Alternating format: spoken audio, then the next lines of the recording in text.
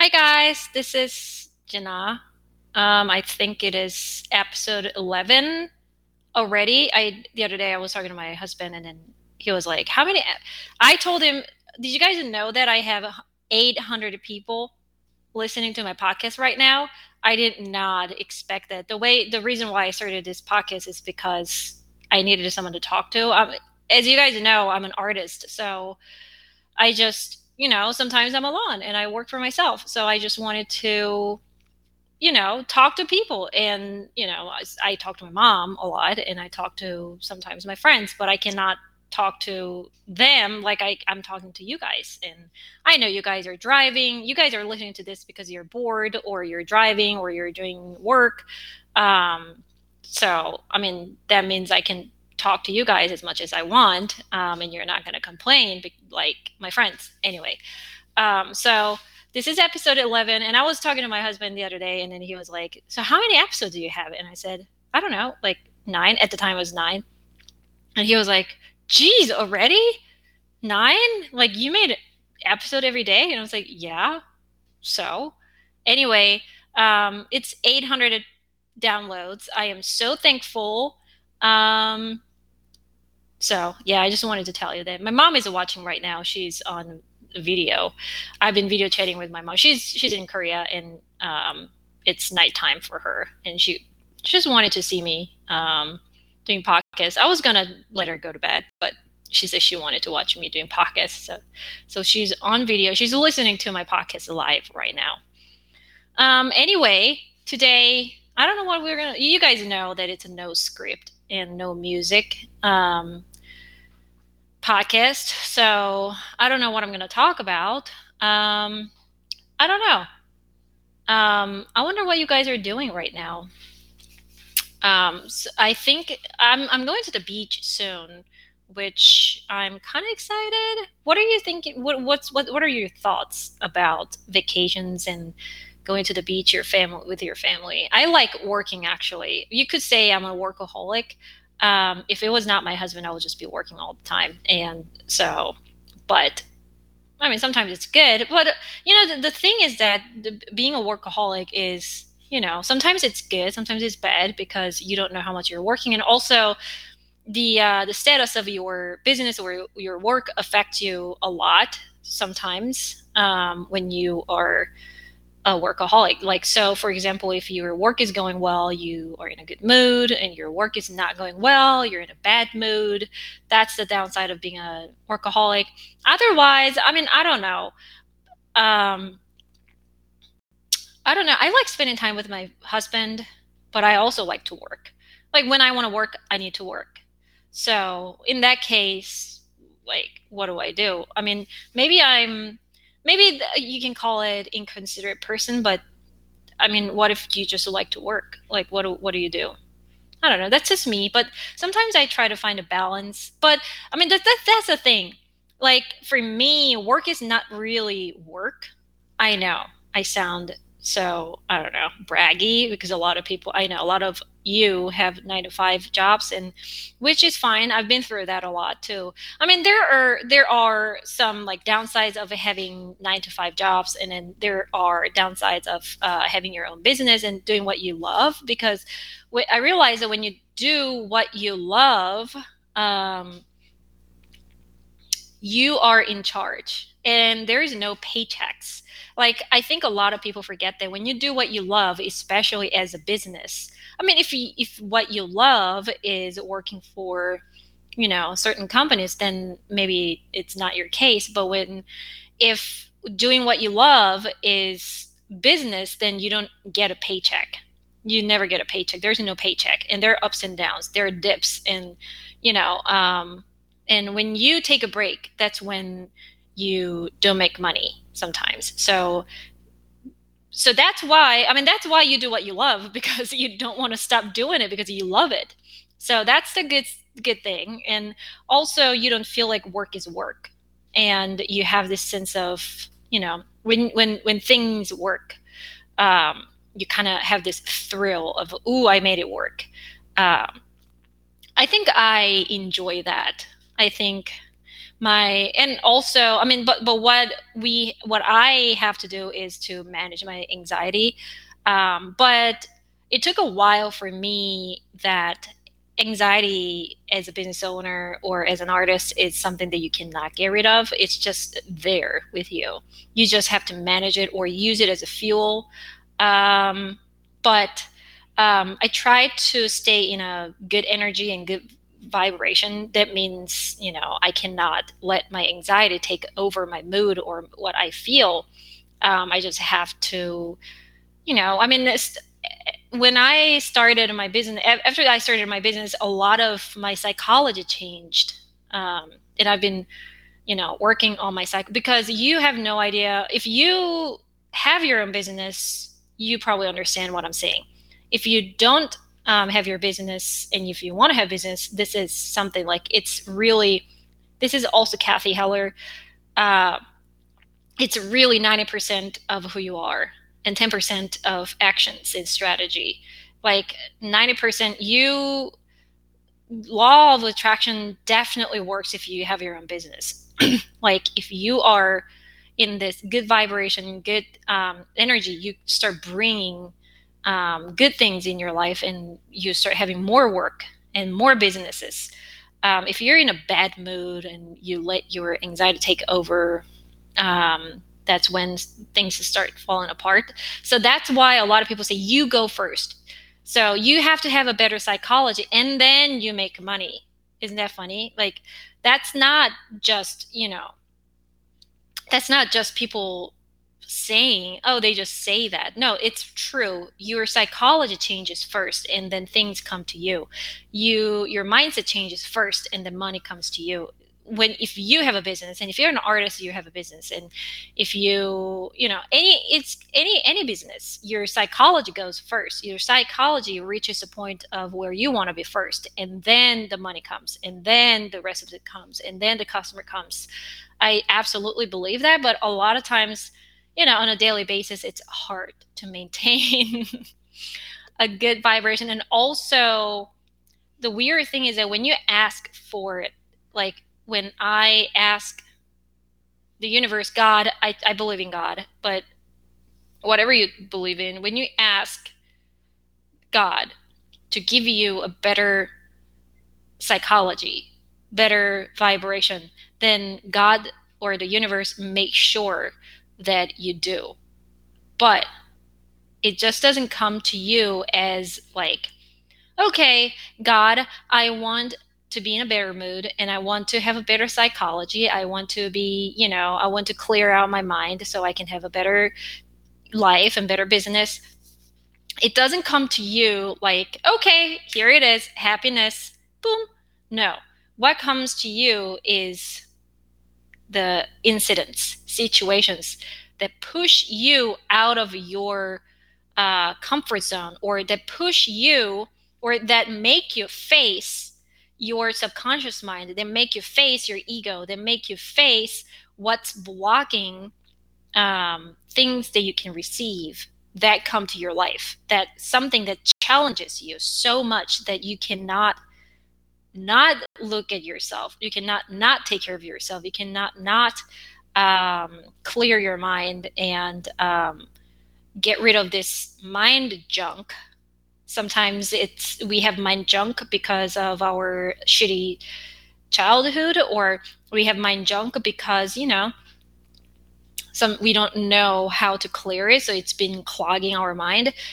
Some sort of situations or people come into our life to tell you that, hey, you got to challenge us to clean our mind. So we do it. So it's not like when you ask something, that doesn't just immediately come to you.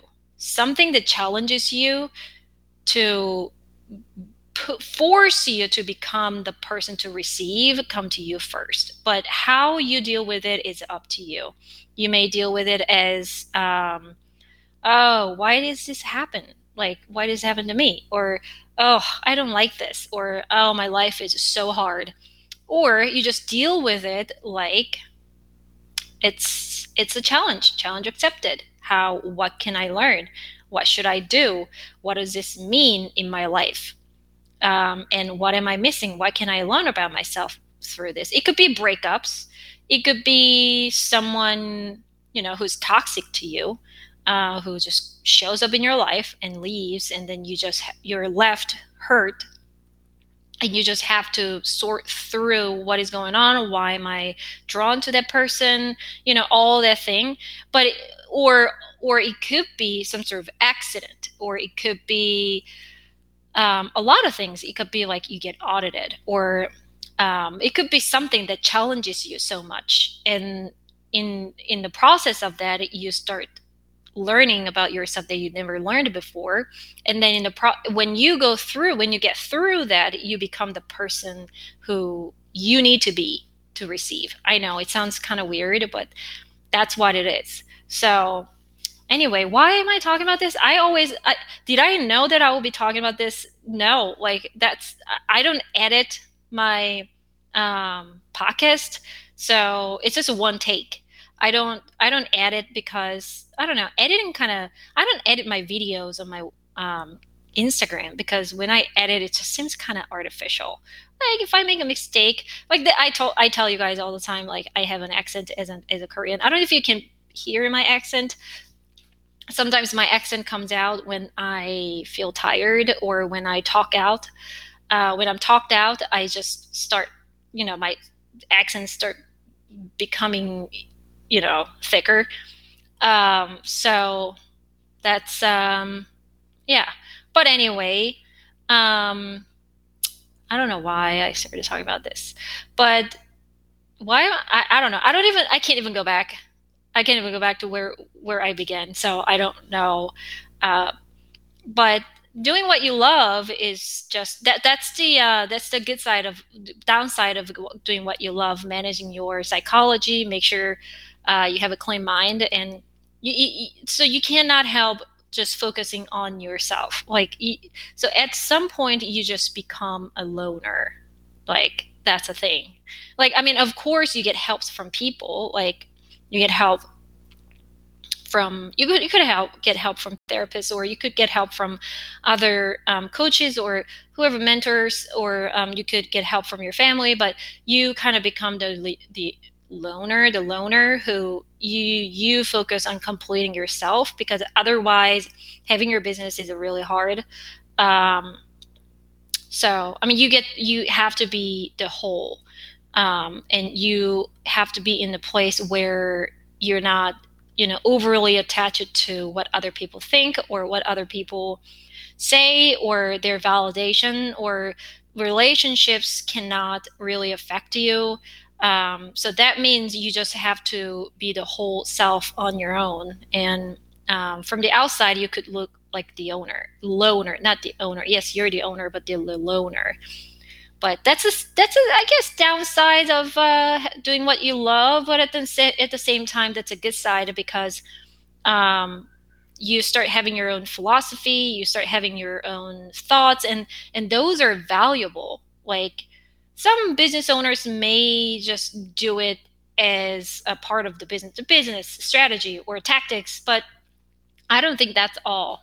Like looking into yourself and clearing your mind junk is, I think, the first thing everyone needs to do before they start business. That's what and at any time in your life, at any moment while you have your business, if you get into that little rut, like you feel like you're in the psychological rut, I don't know how to even call it, psychological funk, then it doesn't matter how much money you have to make. You just have to pause everything and then clear that out. That's why I'm taking a trip to California next week. I'm going to California. I told you guys I have a family in California. Sometimes it's good to change the scenery. I've been kind of in a little bit of a rut, not too much, just a little bit, but I just don't want to work while I'm in the rut. So I'm trying to get out of it. And the best way for me is to change the scenery. And thankfully, I live in the East Coast and I have family in the West Coast. It's the best way to change my scenery. So I think that's what I'm going to do. So yeah, that's a great way. And also, like, downsides of having just 9 to 5 job is, like, you know, you may not like it. If you like those jobs, then I'm not even talking about those people. That's great. But, you know, I'm talking about, you got a job because you got a job. You got to get a job. And that's the downsides, because I know what it feels like to have a job that doesn't really serve you. I mean, I tried. There were a lot of people who told me you're not going to make it as an artist. It's hard to make money as an artist. I mean, but it's not just an artist. I don't know why people talk about artists that way. Like, it's any business. Like, when you say, "Oh, I'm going to start my own business," people immediately think of money. But when you say, "I'm going to be an artist," people immediately think of the starving artist. And I don't like that. I really don't like that. If you want to learn more about how to change that, you want to check out Anne Ray. She's my mentor, and she teaches people. Um, yeah, teaches artist business. So it's her program is actually, I'm not advertising or anything. She's not paying me or anything. I'm genuinely saying this because it helped me a lot. And without her help, without her program, I wouldn't be even able to talk about my business. Like, I will still be talking about my art. And I mean, I have a business with art, so having a business mindset is very, very important. But she specifically designed a program um, to help artists think as a business owner and also combine it with their soul and heart. So that's just so valuable. So check out Making Art, Making Money program. She's not paying me at all. She's not paying me. I'm just giving you a genuine recommendation if you're an artist. Or you can email me if you want to talk to me about it. But anyway, um, yeah, so why am I talking about this? I don't know. But anyway, if you are the kind of person who has a job that you don't like, then I feel ya, because I tried. I was talking about this. I now remembered. Because a lot of people have the notion that artist is not gonna make money, but it's any business. Any business needs time to make money, and a lot of artists just don't know how to do the business. They know how to do art, but they don't know how to do the business. That's why a lot of people don't make money. But that's why I think a lot of people see artists as people who don't make money, because they don't see them as business owners. So I tried. I had that notion when I was young too. So I really tried. I tried to get other jobs. I tried to be a bit designer. I tried to work for, some companies, or I try to be a stewardess. I told you guys. Did I tell you guys that I was gonna be a stewardess? Anyway, and then I tried this. I went through a lot of jobs before I was like, okay, that's it. I can't. I can't do this. But so I understand. I know where you are, and it's soul sucking.